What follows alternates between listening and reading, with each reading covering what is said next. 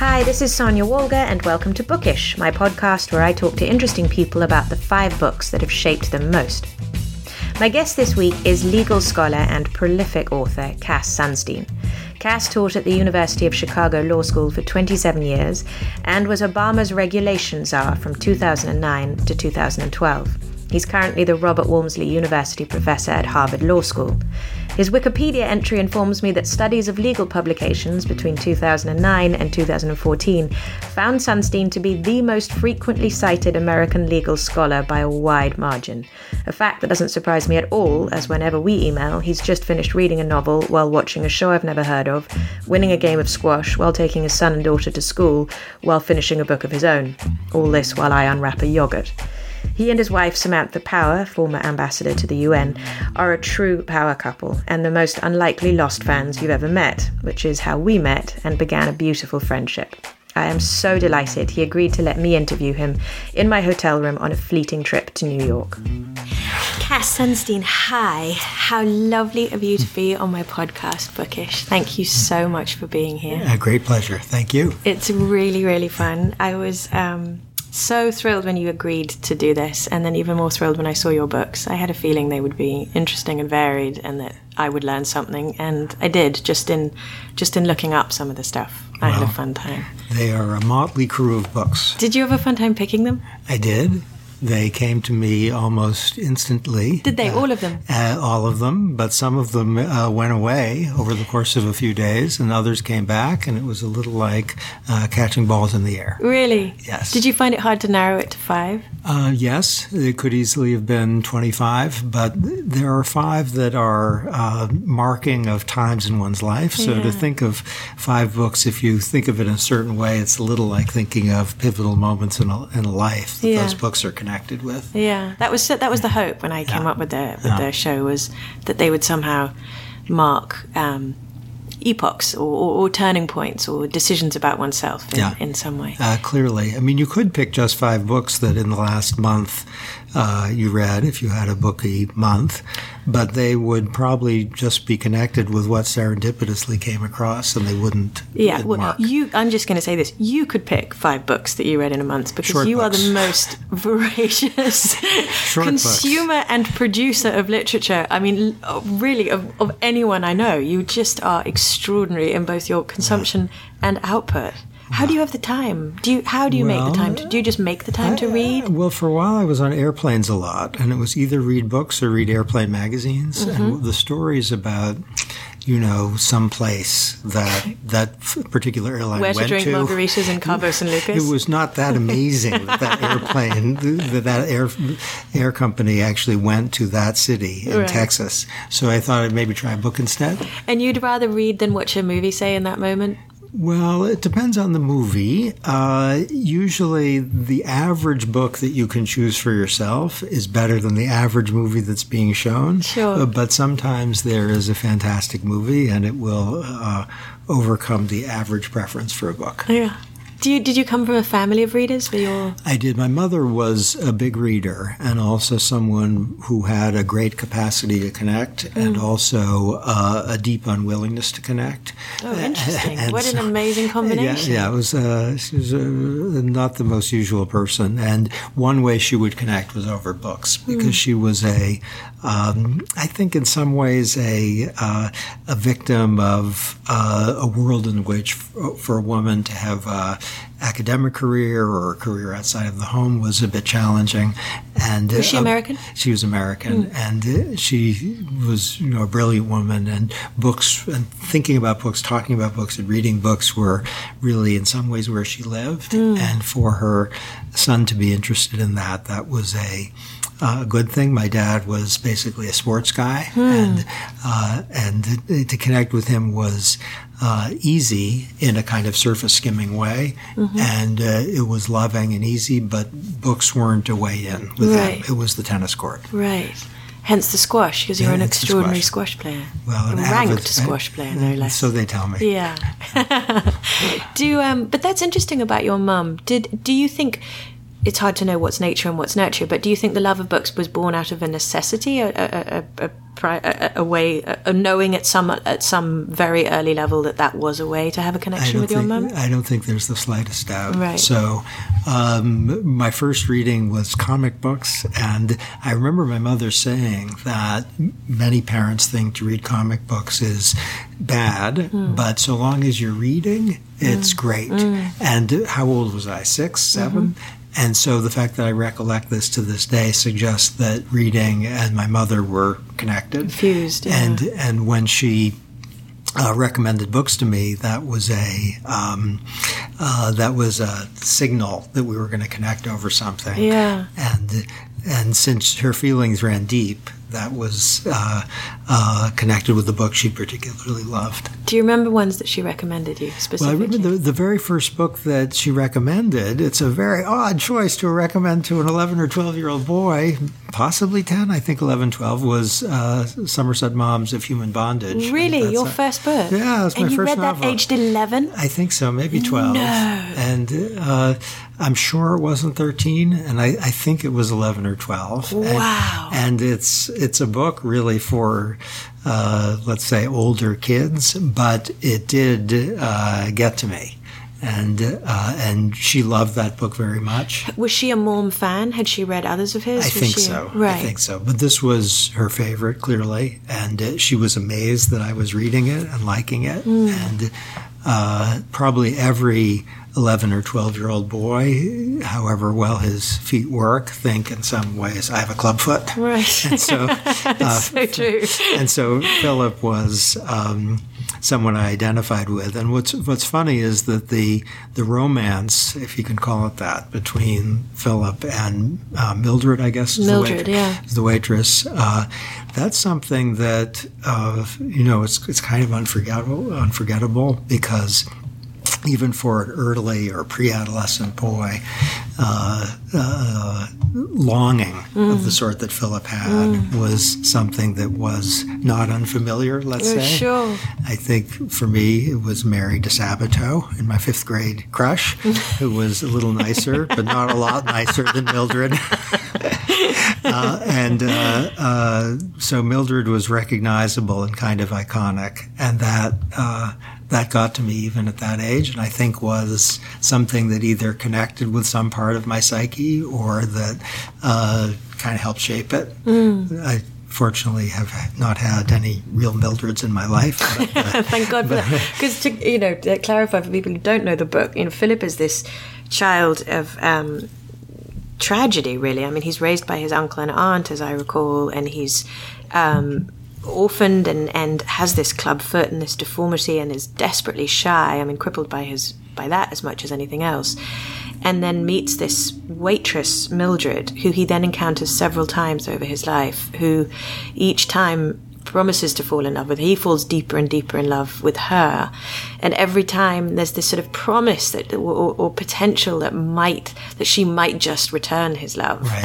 And then she just never does. And, increasingly comes to rely on him and is sick and has a baby that he takes on for a moment until she bails on him. You know this book, yeah. I do know the book. I read the book. I read the book and loved the book. My grandfather was a huge Somerset Maugham fan, and I raided his library regularly when I ran out of my own books. So I read complete works of Sherlock Holmes at a fairly young age, just because he loved him so much. And then I read the complete works of Somerset Maugham, probably only a bit older than you were when you read it.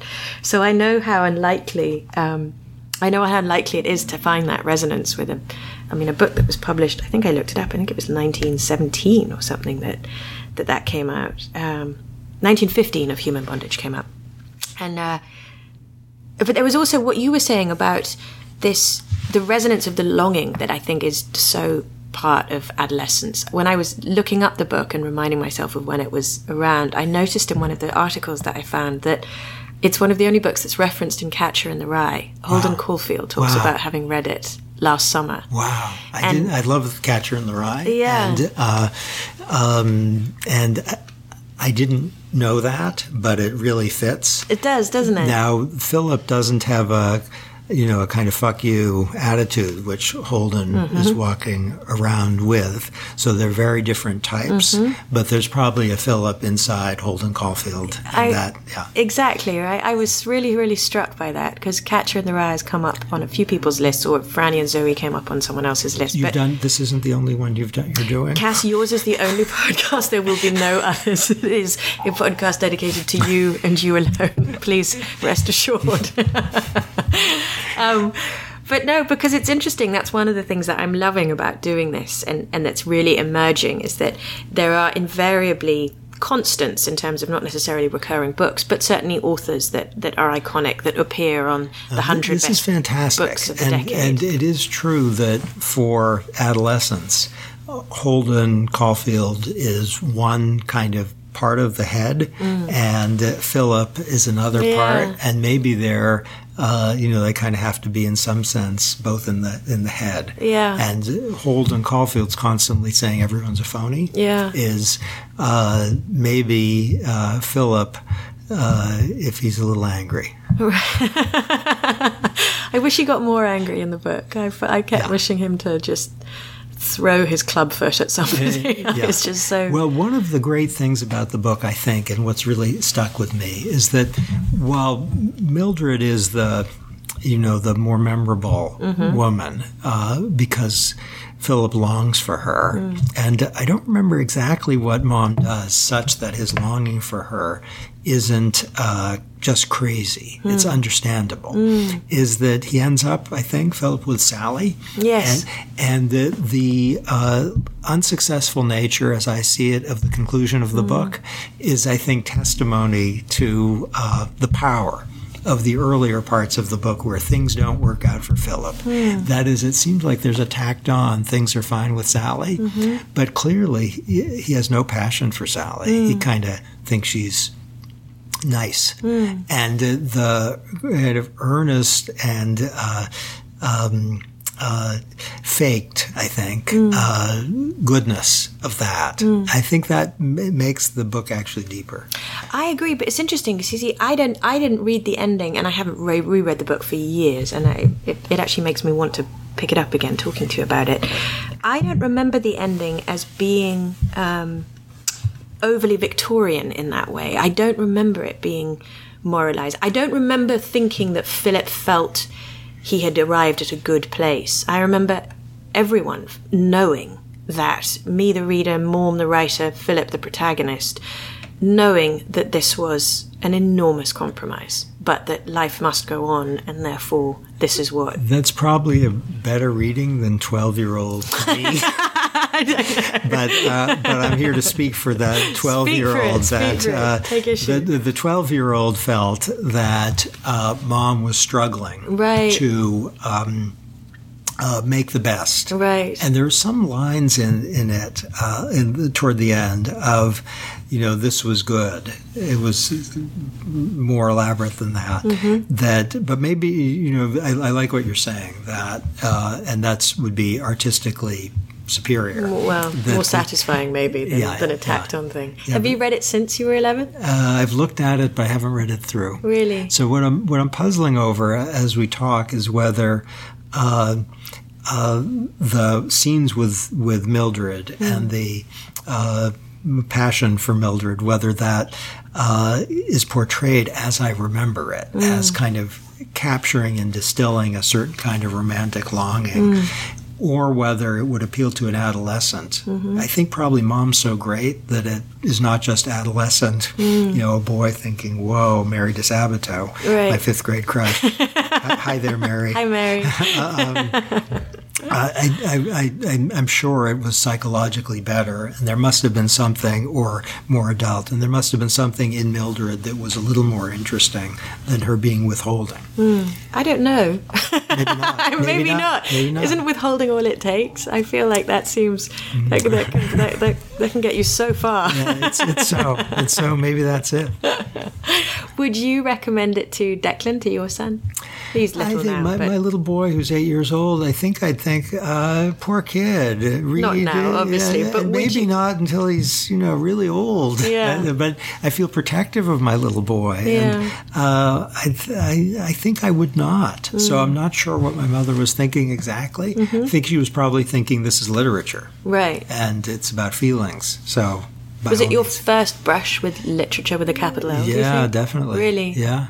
Up until then it had been comics or later, or just sort of more boy fare? I'm sure you know My Life in Baseball by Ty Cobb. That was deeply familiar with the work. It's history rather than literature, but I read that. And there's some encyclopedia of sports that had, I'm sure you know that too, and if you've done any other episodes of this, they've probably mentioned this too, but episodes of the great golfers, the great basketball players, the great You'd be surprised. There's been a lot of mention of sport memorabilia. I'll leave it at that. So I do remember those, but also Thor and Spider-Man and Fantastic Four and all this I read. But I had not read a proper novel until that. Wow. What a baptism by fire. I mean, that's a big one to dive in with. Where did it go from there? Where did your taste take you towards? Or were you still dictated by your mum's? I do remember the next one she recommended was Catch-22.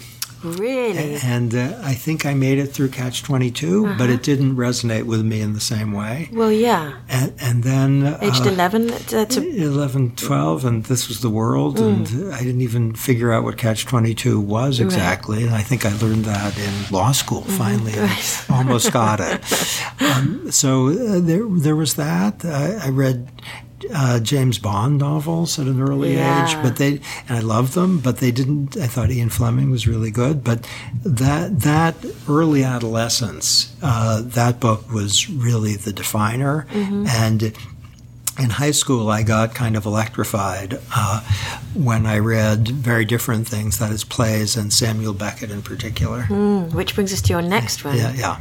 So Beckett, I love them all, and I loved them so much in high school that I ended up writing my college thesis on a very obscure Beckett. Which one? Comment c'est, How It Is, and which is something that no one had written about. Do not know it. Don't know it. It's very obscure, and so I chose it as a college senior, try to write something about some book that's not been written about, but there's probably a reason it wasn't written about. There's basically nothing to say about it. How easy was that as a paper, my lord? It was. I wrote a lot of words, but they might not have made much sense. I think what I'd identify as there's a kind of contest in my own mind among various Beckett works for the second after Of Human Bondage, and Krapp's Last Tape is a candidate, and I can say a little bit why. Please do. Well, the reason I love Krapp's Last Tape is it's the only Beckett work that I'm aware of, and I read them all, I think, back then, where love appears. So Beckett has a lot about life and irony and attachment. Vladimir and Estragon are deeply attached, touchingly attached. Very much. But Krapp, as I remember, has a recollection of a love affair, which was clearly the most important or meaningful part of his life. And Beckett gets poetic as Krapp is describing it. And as I recall, he gets poetic not from telling, but from showing. That is, from just describing the events. And that, I think, partly because Beckett was so reserved about romantic emotion. I mean, lots of things to Beckett were kind of disgusting, and it was like he was playing with words in his own shit a little bit. In the novels, the trilogy of knowledge. I've not read him. I've not read his novels. Malloy, Malone Dies, and The Unnameable. There's a trilogy, and it's playing in shit in a way that's kind of sensuous. Yeah. Forgive, because that doesn't sound so sensuous to me either. No, but I'm with you. But you sense that in. I mean, I saw Krapp's Last Tape done 3 years ago by John Hurt, which was. Have you seen that production? It was wonderful. No. It was really, really one of those moments where you felt the fusion of performer and performance. It was extraordinary. And one of the things that I loved was him relishing in the word viduity. So there's the two words in it, spool, which is which he just loves, and then viduity, this one, and apparently in an original version of the play he'd use the word widowhood, the much more common way. Yeah. And viduity, I can hear John Hurt saying it, and the enjoyment of the language in his tongue, and you, the audience member, loving the experience, the sensual experience. Completely. So I'm fully with you when you say, yes, he's playing in shit. I know exactly what you mean. The word spool is, but absolutely. And that, so Waiting for Godot, I think, kind of would be my second choice, because it was like a entry drug into Beckett. And was that the first one you read? That's the first one I read. Of course, that's the most famous, but it is very great. Yes. And what makes it so great? I think the kind of glee and delight in the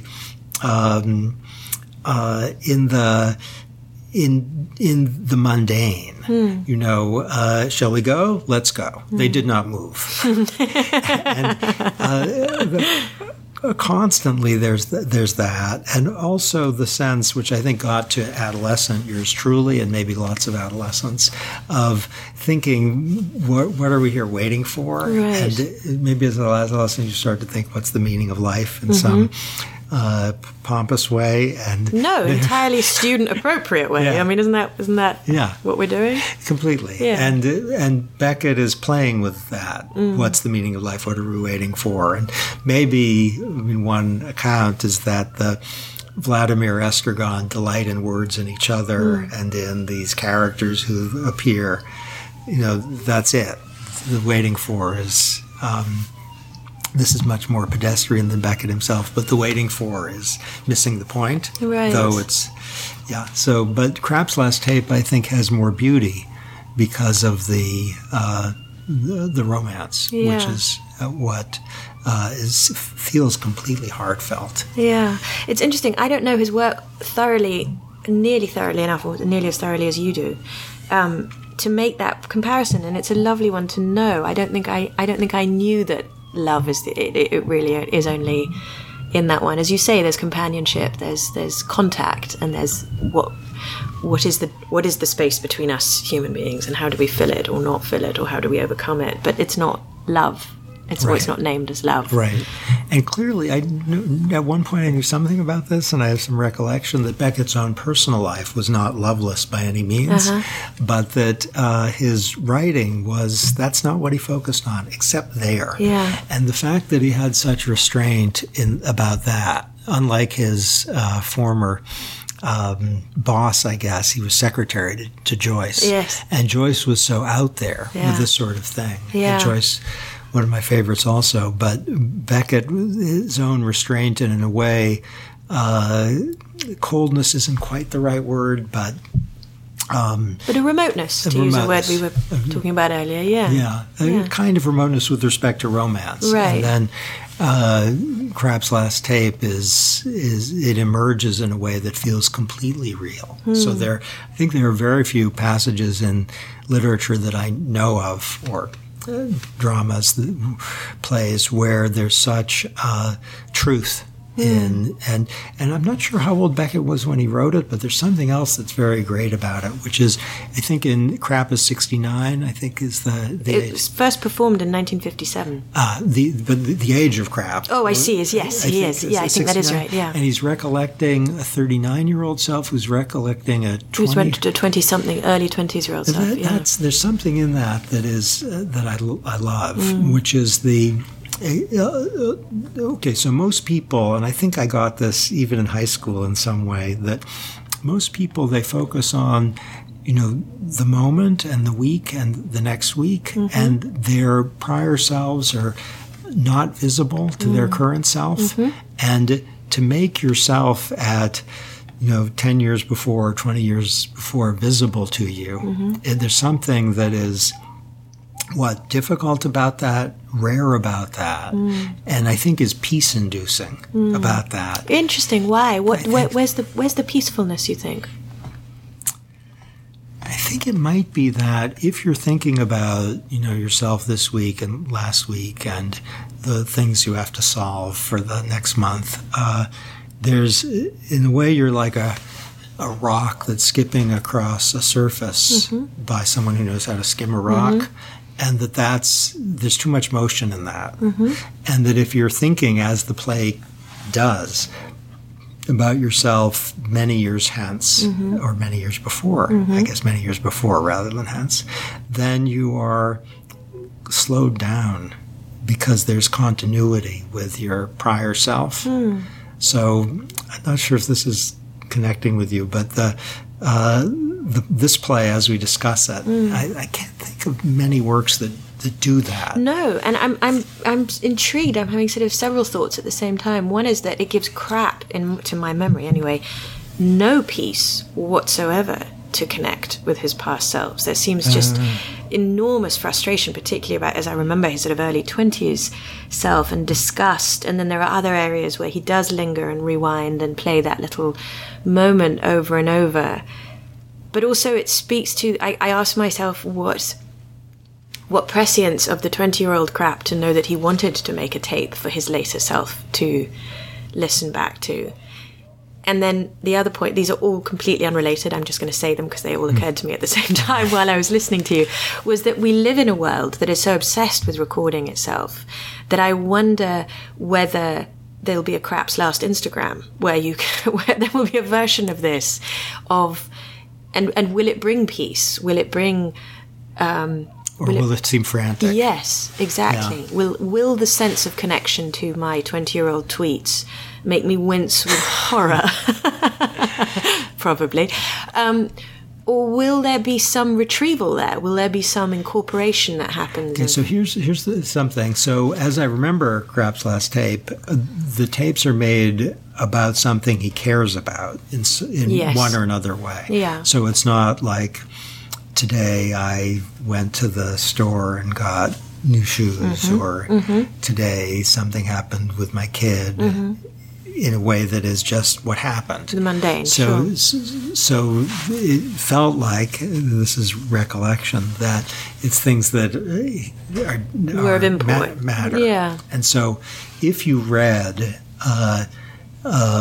letters you wrote about something you really cared about when you were 20 or when you were 18, there might be a woe feeling about that would be very different from Krapp's Last Instagram tweets. So if you got letters you wrote to your mother or your father that you didn't really remember, but once you read them, you got a spark of recognition and you recognized continuity with your current self. Right. That, I'm thinking, that would certainly matter, but it might also, and this is speculative, peace is too crude a word, but something like that. No, you're right, and this suggests what I'm saying is not quite fair, and what you're saying is better, that for Krapp himself, there's a range of things, and maybe that's more what you'd feel.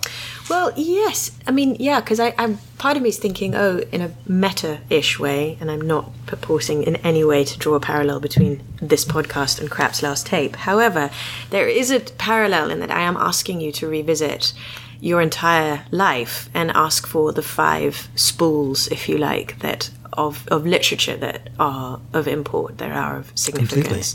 Completely. And to a degree, keep drawing a continuum that says, these 5 things have made me who I am. And perhaps there's something about them being other. They are I'm not asking you to ask about the 5 articles you wrote that have made you who you are. They are works of others' literature. So maybe that's more of a peaceful thing. I would just be curious whether the revisiting one's own output would necessarily give peace. Good. Question? I don't know. Thought of the day. When you reread the most prolific writer I know, do you reread yourself? Do you read? Not often. No. But sometimes. So I'm doing a book right now that is in some parts revising earlier work. Is it? And so just the last weeks I've been reading earlier self. How much of earlier self have you revisited? How far back? Last 3 years. Oh, okay, so it's fairly a new recent. Book. It's a new book. New book, but the revisiting is of stuff that's only 3 years old? Or? Yeah, maybe 4. Okay. Not. I mean, when I do sometimes, just because occasion demands it, read something that I did in the 1980s when I was 7. And, exactly. So I do see that guy had more boldness and less wisdom than he should have. Yeah. But that seems like a really excellent trade-off, no? Well, I think there are advantages in not knowing that you're clueless. Definitely. So 100%. Yeah. Yeah, fortune favours the clueless, I think. Apparently. Anyway. What would be your next book? Because I have others here, but I want to hear the one that you would put. Well, I think we're talking in sequence. So the first 2 were kind of human heartish. In college, the book that probably had the biggest impact on me is called The Theory of Justice by John Rawls. Mm-hmm. It's probably the greatest work of political philosophy in the 20th century. And Rawls's, I think, largest claim is the principles of justice are those that we would choose behind a veil of ignorance in which we knew not our race or our skin color or our appearance or our age or anything about ourselves, then what we choose. What would we choose? Mm-hmm. And that's a very arresting metaphor. And it quite got under my skin. And was it, sorry to question, because I know nothing about this area of law or any law, was that a radical statement at the time, or was it just a thesis that was more beautifully... You could see it as having origins in prior philosophers, including Kant. Sure. But Rawls, his words, the original position behind a veil of ignorance, that was original to him. And it is, I think, a orienting idea. Mm-hmm. So if you get into law or politics or government, if you have Rawls in your head in some way, it will affect you. How? In what way? Well, if you think about people who are, disabled or people who are struggling, if you think a little bit what Rawls is doing is disciplining but for the grace of God, go I. And that the fact that, some of us were born even to parents who got us in a position to work hard. Rawls says that's morally irrelevant. Even your willingness to work hard is morally irrelevant. Now, that's a very provocative thing to say, but he gives an account by which your willingness to work hard, not that you shouldn't aspire to that or feel good about that, but that it is something that is a product either of your genes or of your environment and your family. And so to reward people for willingness to work hard, that might be a good thing to do to encourage people to work hard, but it's not as if there's some deep moral desert on Rawls's view. Now, not everyone agrees with this, but his book, which is really long and really not well written, is an elaboration of what principles of justice we choose. It ends with something that's kind of beautiful, which is, it says, purity of heart, if one could attain it, would be to see correctly or something from this point of view. And the purity of heart isn't something that really resonates with me. I confess, but if you like of human bondage, then purity of heart isn't going to be something that is their deepest core. But it is, there's something beautiful about it. And so after reading Rawls, I went to law school. And because of reading Rawls? I wouldn't say it was because of reading Rawls directly, but I'd say it got me thinking about justice, and that was one of a stream of things that, the alternative was to go to graduate school in English literature, which I thought about, but that was a little too passive a role. I thought, and being a lawyer, you could be more engaged with the world, and that appealed to me. But probably the fact that Rawls, did get under my skin, not as deeply as literature, but it did get under my skin in thinking about, we had a great paper before his book called Justice is Fairness. And these ideas, I think they are a bit in our culture. And when I was in the government, one issue I worked on was rights for disabled people, and I cared a lot about people whose legs don't work and people who suffer from mental illness, and what kind of lives they're able to have. And there's no question that Rawls, as a philosopher, helps organize how I think about that. I did get to know Rawls a little bit. Did you? And he was. I have some letters from him, which he was a complete hero, and I do. How amazing! And what prompted you to write to him, or vice versa?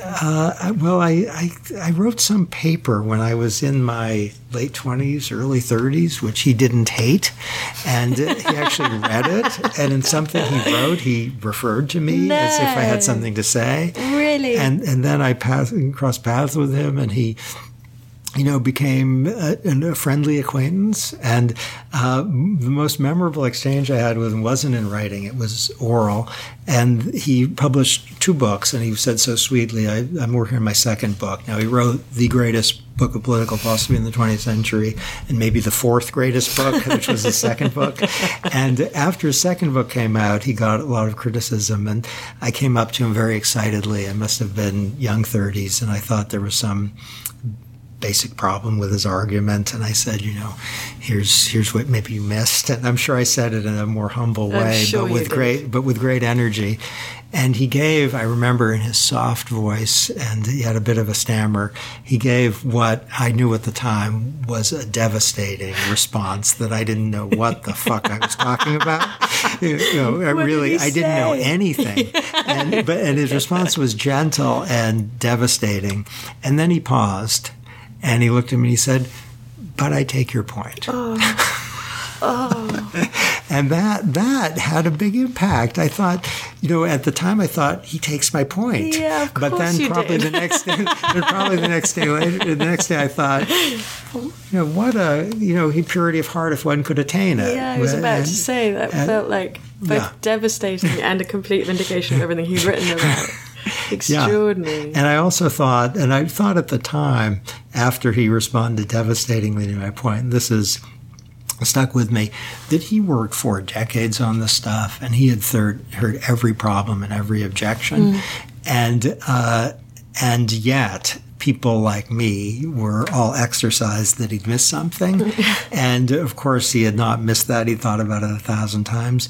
And yet he would treat with respect and courtesy the passionate objection that he thought about for all those decades. And maybe he thought, which I think his book, which is, part of the reason it's badly written, is it's so careful to think of every counter-argument stuff, which makes it not a joy to read. Right. I think there's, he was respectful. He might have missed something. And so when he referred to my paper, I think he actually thought he had learned something from my paper. You sound surprised by that. It's John Rawls, greatest political philosopher of the 20th century. So I don't think, maybe he learned a little bit about some legal technique. Who introduced you to him? Who first put that book in front of you? I had a professor who's still a great friend named Lloyd Weinreb, who was my college teacher, who was basically a criminal justice lawyer who, as a kind of busman's holiday, I think, taught an undergraduate course on political philosophy. As you do. As one does. He's a terrific, one of the great experts on searches and seizures and all these legal subjects. And he was, I think his own heart was in thinking about justice. And so he said, I'll teach that stuff. And a little bit of some people, literature is what gets to them. This is what got to him. Right. And it was infectious. It also, he had a kind of shy, lovable smile as he would criticize the people. He wasn't a spectacular teacher, but he was a spectacular teacher, meaning if you saw him in the classroom, you wouldn't think, oh my God, but his love for the material made this stuff, which was completely new to me. I was an English major. Right. It made it,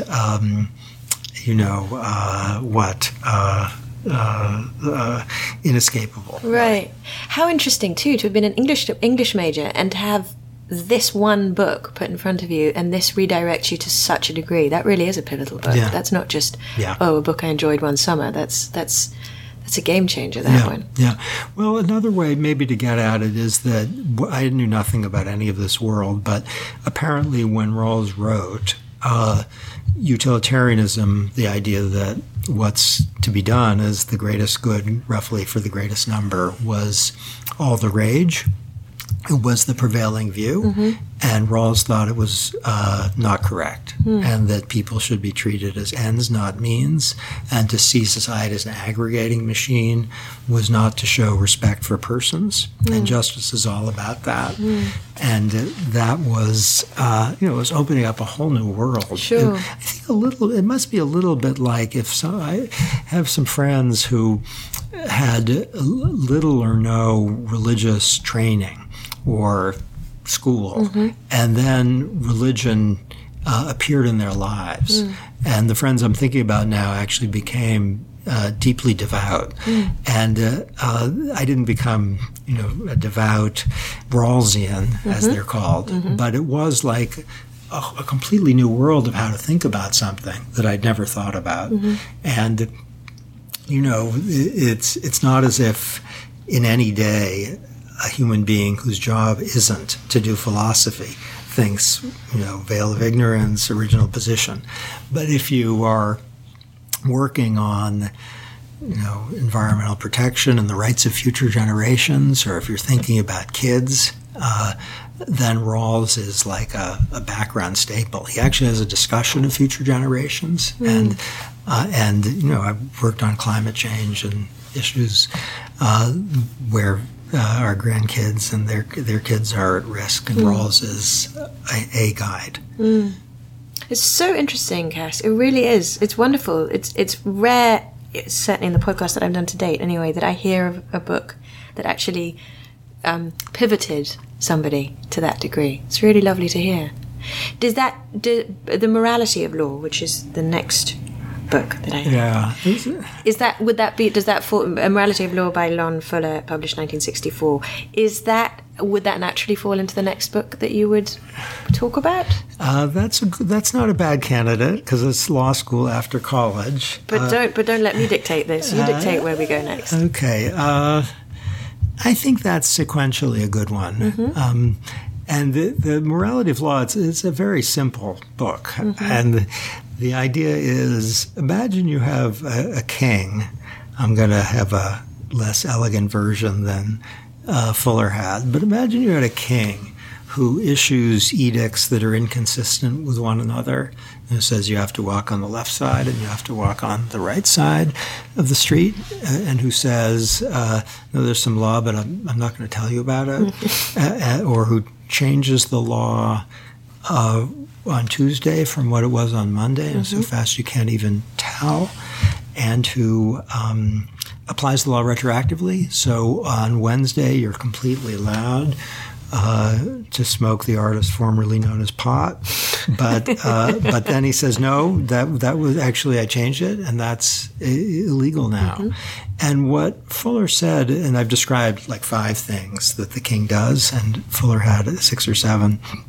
He says that that king, it's not as if the king is violating the law. It's that the king there's no legal system at all. So if it's retroactive, if you can't find out what the rules are, if they're consistent, if they're changing so rapidly that you can't understand them, then there's not a legal system at all. And you could see that as just a semantic claim, but if you think about Hitler's Germany, or maybe Turkey these days, and legal systems that aren't really legal systems, Fuller, I think, is putting his finger exactly on that. And the king that he describes, I think he called him creatively King Rex, is just a made-up person. But in any democratic country, there may be inconsistency in the law, or retroactivity, or things where you can't really figure out what they are.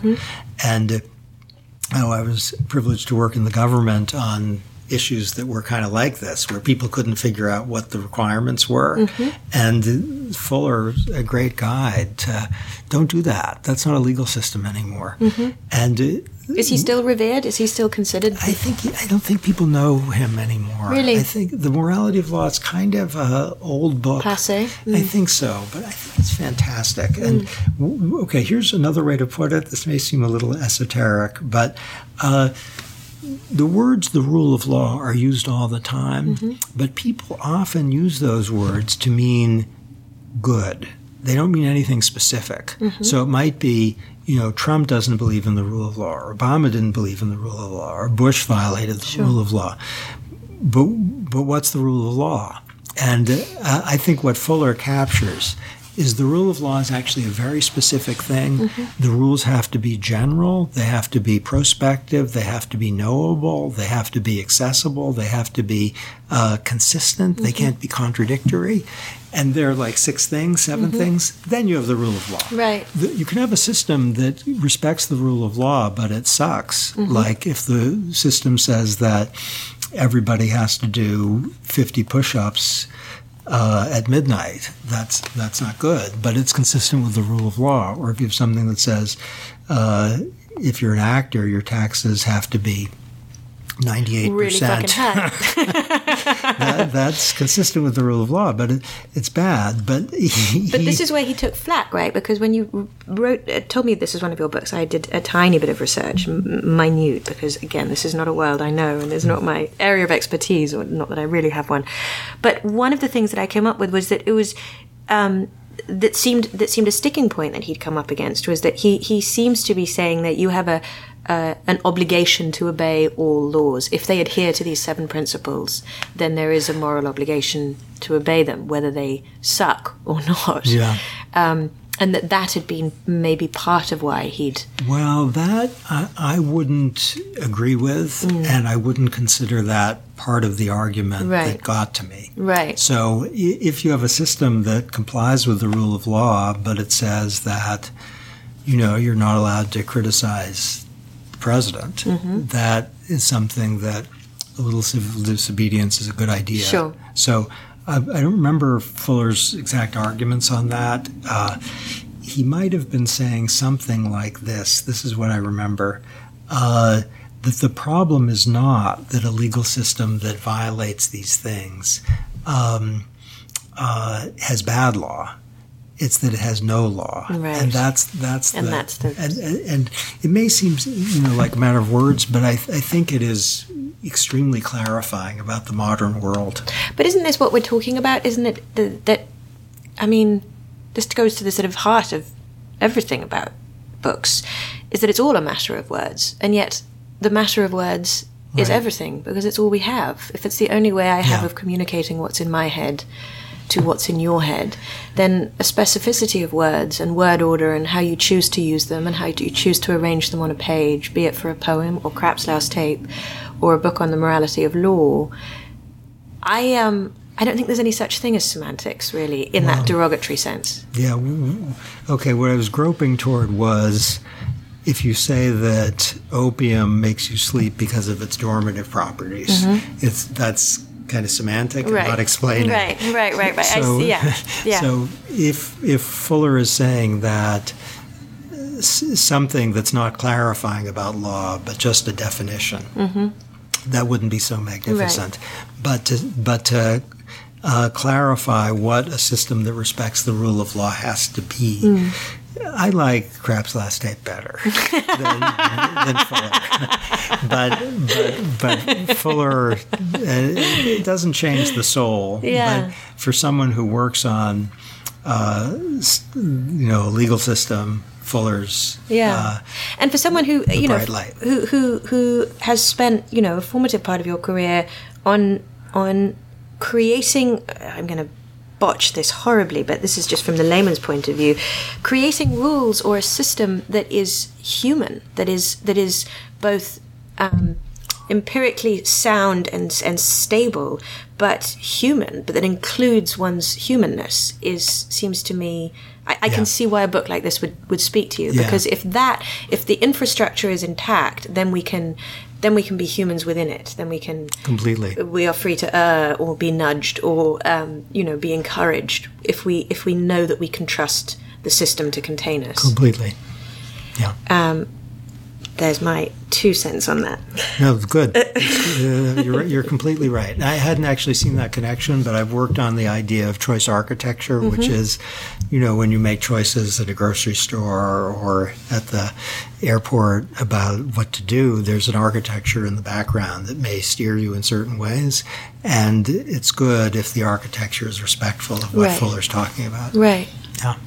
What would be your next book that you want to talk about? Well, I think the next, just we're going through the march of time. So law school was Fuller, and then sometime after, let's say, we'll have the prize winner on the list, which is the Olympic Gold goes to Byatt for her transformative novel Possession, which I loved too. Possession was I like to give dates always. Possession was published in 1990. I like to just anchor these things somewhere. And I think I actually read it probably 1998 or so, maybe 1999. So it was some time after, a couple decades after. But since we'll maybe get to it quick because it is it's so great. What did you love about it, other than it's about 2 academics who fall in love with each other? Well, I'll tell you. Let's see how to put this exactly. So I think what I loved about it begins something like this happened. These things happened, and it's from the poet, the old poet. His coded words about his love affair with the poetess with whom he had an affair, and something about permanence and impermanence of the most important things in life. So that there's something, I think, incredibly beautiful and true about the poet's conviction and clarity of the enduring nature of that thing that happened.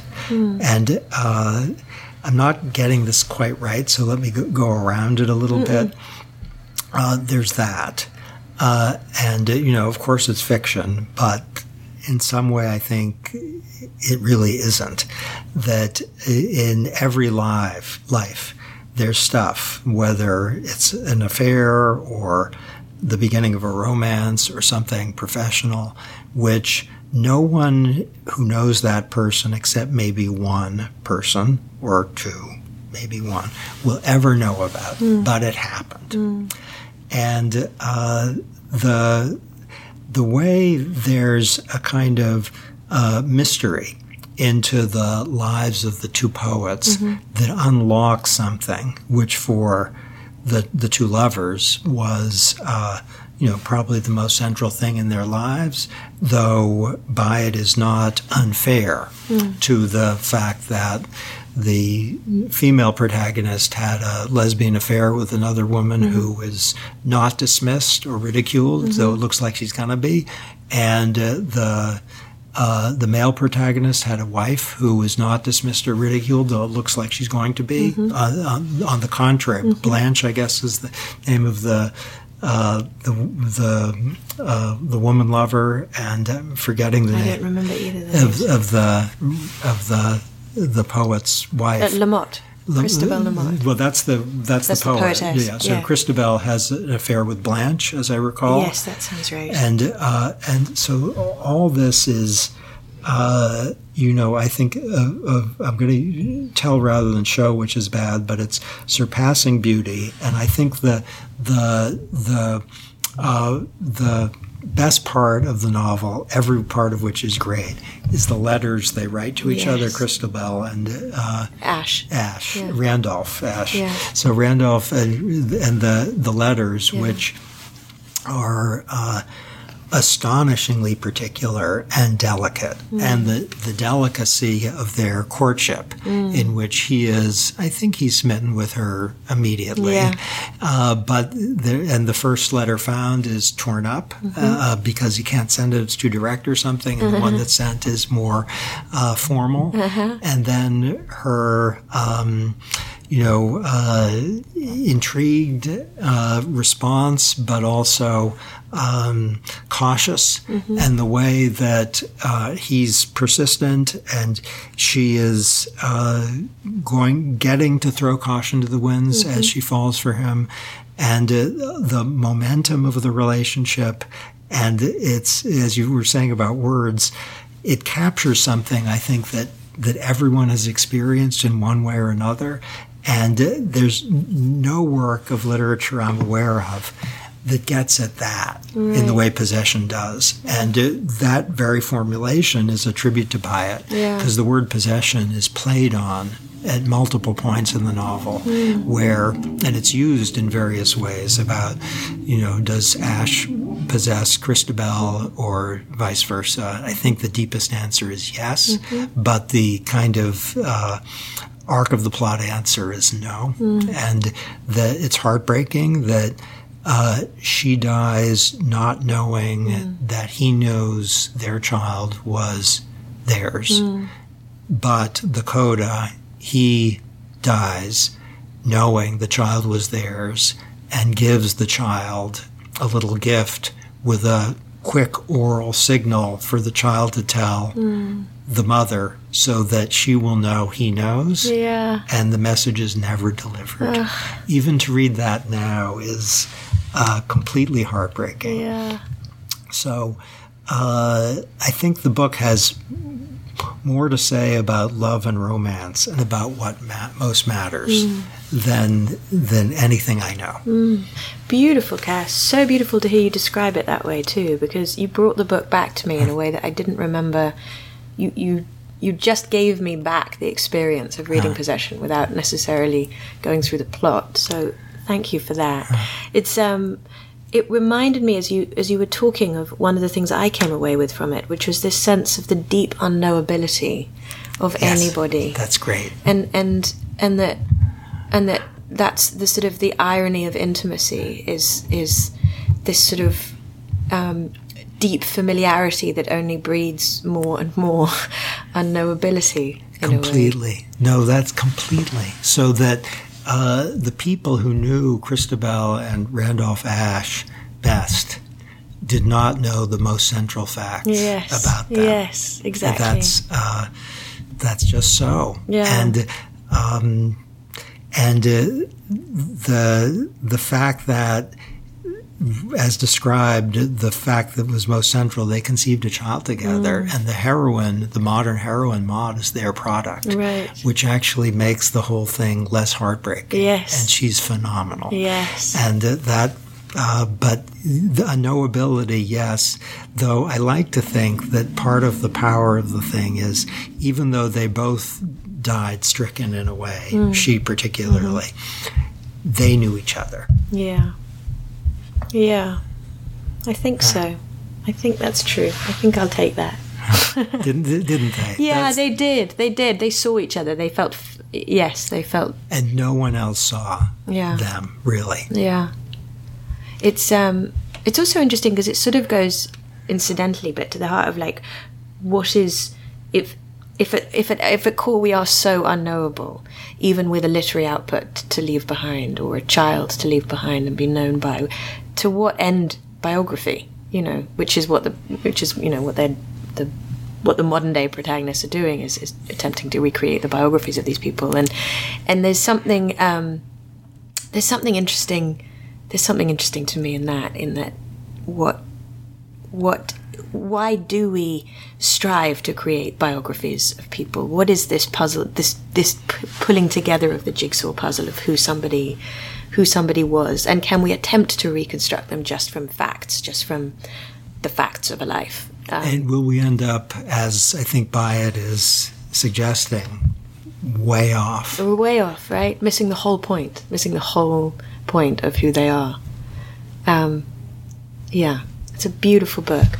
I have some light-hearted follow-up questions for you, which should just be as fun or as breezy as you'd like to make them. What was the last book that made you cry? Was there one? Has there been one? The Impossible Lives of Greta Wells by Andrew Sean Greer, I think. I didn't know it. It's about, of course, kind of time travel and parallel worlds, so you should know it. And it's... Cass is an avid Lost fan, it bears saying. Avid is understating. And it is about a woman who kind of connects with the guy and kind of doesn't in various worlds. And eventually, what made you cry? Somebody dies whom we love very much, and it looks like nothing will work out and things work out.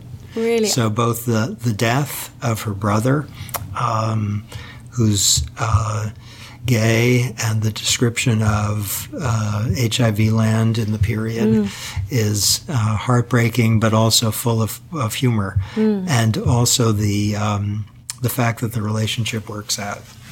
I love that. Yeah. What's the book? You may not have one for this. What's the book you're most ashamed of loving? I think I have a lot. Do you? Yeah. Oh, I love it. Great. I think the one I'm most ashamed to love is called Dutch.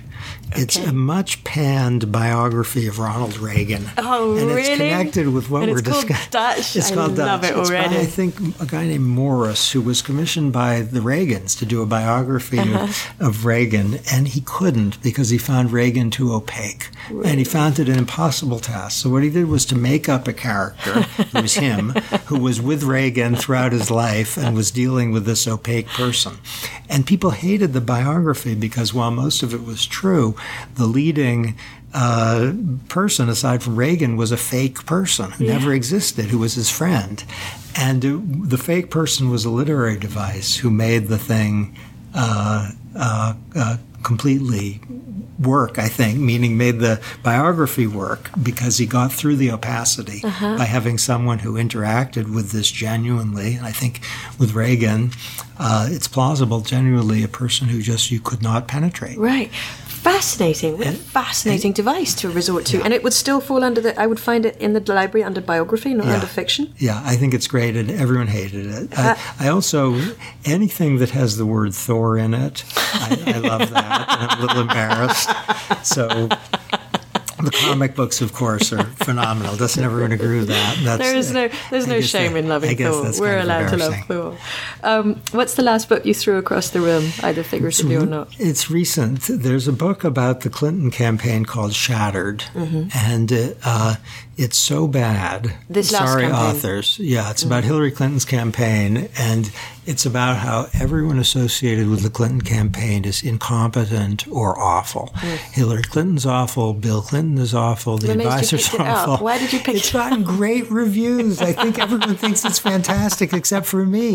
But the fact that Hillary Clinton lost, according to the author's narrative, was foreordained by the incompetence and stupidity of all the people involved. She came really close. If my former student Jim Comey hadn't released, these comments about the email, she probably would have won. And then you could write, spectacular or something about how they were all brilliant and geniuses. So it's a reflection of hindsight bias. I think it's a mean book, and I think it's a deeply misleading book because they're not incompetent. They're very far from perfect, but they're really smart people, including, whether you like or not, Secretary Clinton. She's not an amazing campaigner, but she's a very smart person. And they ran a campaign that wasn't the campaign that is depicted in this book. And the fact that my Kindle is in tatters and all smashed up I blame the authors of that book. And Shattered is what my Kindle is. Tell me, well, that answers my question. Do you prefer to read print or Kindle? Do you have I prefer to read print, but I go back and forth. Yeah. So if it's a book I really want to spend time with and underline and use, it will be print. If it's a book that is for fun, Kindle. Sometimes I will get one of each. And that's allowed. Yeah, that's and the simplest answer is print's better. Yeah. You remember it better. I couldn't agree more. I retain print, whereas Kindle I find absolutely forgettable. I think you probably don't have answer to this one either. What's the book or author you feel most guilty about not having read? I feel like you've read everything. Trollope. Really? Trollope. Wasn't he an author? Yes, he was. Isn't he great? I've never read him. Trollope. No, not on my list. You and me both. But I don't feel guilty about that. I don't feel panicked about that. Panicked is too strong, but I don't. You would like to have. You'd like to hit that one day. One's supposed to have read Trollope. Trollope's supposed to be great. For a full life. Yeah, okay. Goethe, another one. Goethe. I haven't read Goethe. Yeah. Do you? Who do you take your book recommendations from? There's a person. I'm sure it's not an algorithm. A human being who really knows and loves me, who works for Amazon, who recommends periodically, you will like this book. And I've never met him or her, but I'm so grateful. She knows you so well. She knows me really well. So that's probably the best recommendations. Do you read poetry? I do, but with less relish than I would like. Did you used to? Yeah, in college I read poetry. I love Keats. But I find it, what is it? It's rare that a poem really gets to me. Sometimes, but rare. Is there a book again, this feels just so redundant asked to you, is there a book you wish you'd written? No, because you've written them all. Cass has written all the books, or is about to write another one. I wish I'd written, I guess, or I would have been very proud to have written, a book called Scarcity. And the theme of the book is that our being poor, being busy, being hungry, being friendless, are the same in the sense that your mind is occupied by the fact of scarcity. So if time is scarce, you are thinking, how am I going to do this thing now? Or if you're friendless, you're thinking, how am I going to get friends? Which isn't a good way to get them. If you're poor, you're thinking, how am I going to make ends meet? And if you're hungry, you're going to think food. I have a little puppy dog she's, I hope, not hungry, but she's often thinking food. And the brilliance of the book is to say what cognitive scarcity does to you. And it says that if you're poor, and it documents this, and asked to solve a financial problem, then you take an IQ test, you do as badly as if you'd had no sleep the night before. Really? And so the idea of limited bandwidth in the human mind, it's a great idea, and that it unifies a lot of stuff. And I think it has a lot of implications for thinking about people and also thinking about policy. But expand this. I missed the essence of this. So scarcity is a frame of mind that then... Yes, okay. We'll give a vivid example, and then we'll talk about more mundane. So imagine you're Philip in Of Human Bondage, and you are Mildred scarce, meaning you don't have Mildred, and you're thinking about her all the time. And that makes it hard to do other things in life because your mind is taken over by where's Mildred? What does she think of me? Now, if you're hungry and you're thinking where's food, then your ability to do your job or to interact with other people is badly compromised. Sure. If you're really busy, then you are tunneling on the particular task you have, whether it's getting kids through something or doing your job that's maybe extending more hours than you like. You're tunneling. And the authors talk about tunnel. You're in a tunnel. And your ability to do other stuff is greatly weakened. So that's like being intensely in love, being having no time, being hungry. And if you're poor, you're thinking, how am I going to find the money to get through this thing? And then to think about other things, like how am I going to manage my children, is really hard. Sure. So poor people have various behavioral problems, which is kind of rude to talk about, but they don't take medicines that they're supposed to. They often don't show up for appointments that they're supposed to. And it's not that there's something wrong with them. It's that they're in a tunnel. And that book, I admire so much. I would have been very pleased to have written that. Sounds fascinating. I really, and I can see why it's one you. It's funny also. The authors have wit, which is a surprise. That makes me want to read. There we go. That goes on the list of ones I want to read. What do you wish you read more of or less of? I wish I read more history. I don't get into history, and I feel I should. And I probably should read fewer mysteries. So there's more history, less mystery. Exactly. So there's one mystery writer, Harlan Coben, who I think is fantastic, and he's just such a great plotter that I don't regret any time I spend with Harlan Coben. But there are many mystery writers who kind of are Harlan Coben wannabes. And you set me up with the Snowman a few years ago, and I've never forgiven you for that. I'm so sorry. That set me down such a dark path with Joe Nesbo, and I've he's good, right? I've gone the whole way. I've gone deep. I've gone really belly deep into that. Good. Yeah. And so Nesbo, no regrets for Nesbo. No regrets for Nesbo. But regrets for history, I don't get excited about, and I think that's a character failure. I think so too, Cass. I've been meaning to say I think it's a real flaw and you need to work on it.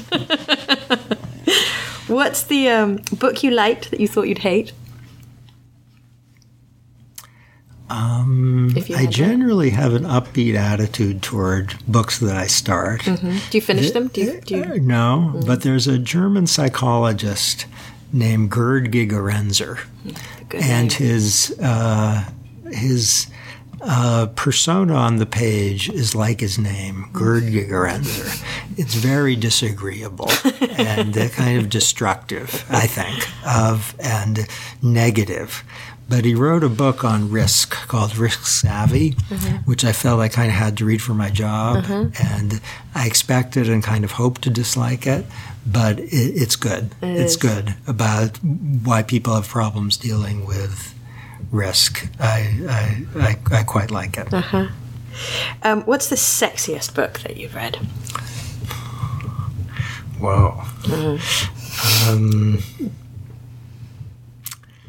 The very sexiest book. I mean, this is a reflection of the conversation. If Human Bondage was a sexy book for a 12-year-old. It can be for any time. It doesn't have to be today's sexy.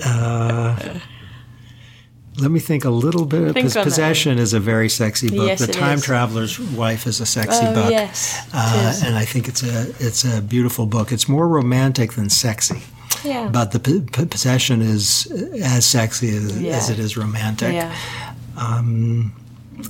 We can go on to the next one. You can come back to it. Let me think a little bit. What's the book that you know makes you look good when you recommend it? This is your surefire, this will get you laid if you're reading it at the bar book. Well, when I go to bars, I usually bring with me a particular book. It's called So You're Rich, Now What? And it always works. Every time we chat. That one's great. That's hilarious. They go crazy. They all go nuts. Catnip. All right, you get to take one book to your desert island. What is it? I think I would take, improbably, a collection of essays called Judgment Under Uncertainty. No. And I think I may be the only one on the planet who would What is this? Take the book. Now, my favorite book is Possession, but I feel I know it well. I'm not going to read it 1,000 times. Maybe it would be Possession. But Judgment Under Uncertainty has a bunch of essays on how to make decisions when you don't know what to do. And on an island, that would be useful, but it's also funny about how people make judgments under uncertainty. It's shows the foibles of humanity. And if you're all by yourself on an island, to have some instant recognition of what the species is like would be good. Okay, the Bible. I take the Bible. No, I love this. I think we can safely guarantee you are the only person taking that book. Cass Sunstein, it's been such a pleasure and an honor. Thank you so much for doing this show. Thank you. That was Cass Sunstein, and you've been listening to Bookish. If you like the show, subscribe, tell a friend, leave a review on Apple Podcasts. Please do that. It really helps us. Share one of the interviews on social media. Send someone an email to tell them you liked it. Tweet about it. Instagram it. That's it. I've run out of other social media platforms. Snapchat. That's one, right? Do that. No idea how that works. All the music is created and performed by my multi-talented husband, Davey Holmes, and the show is produced by the excellent Joe Bertans. Join me next week for my interview with my old and wonderful friend, the actor and director Jared Harris.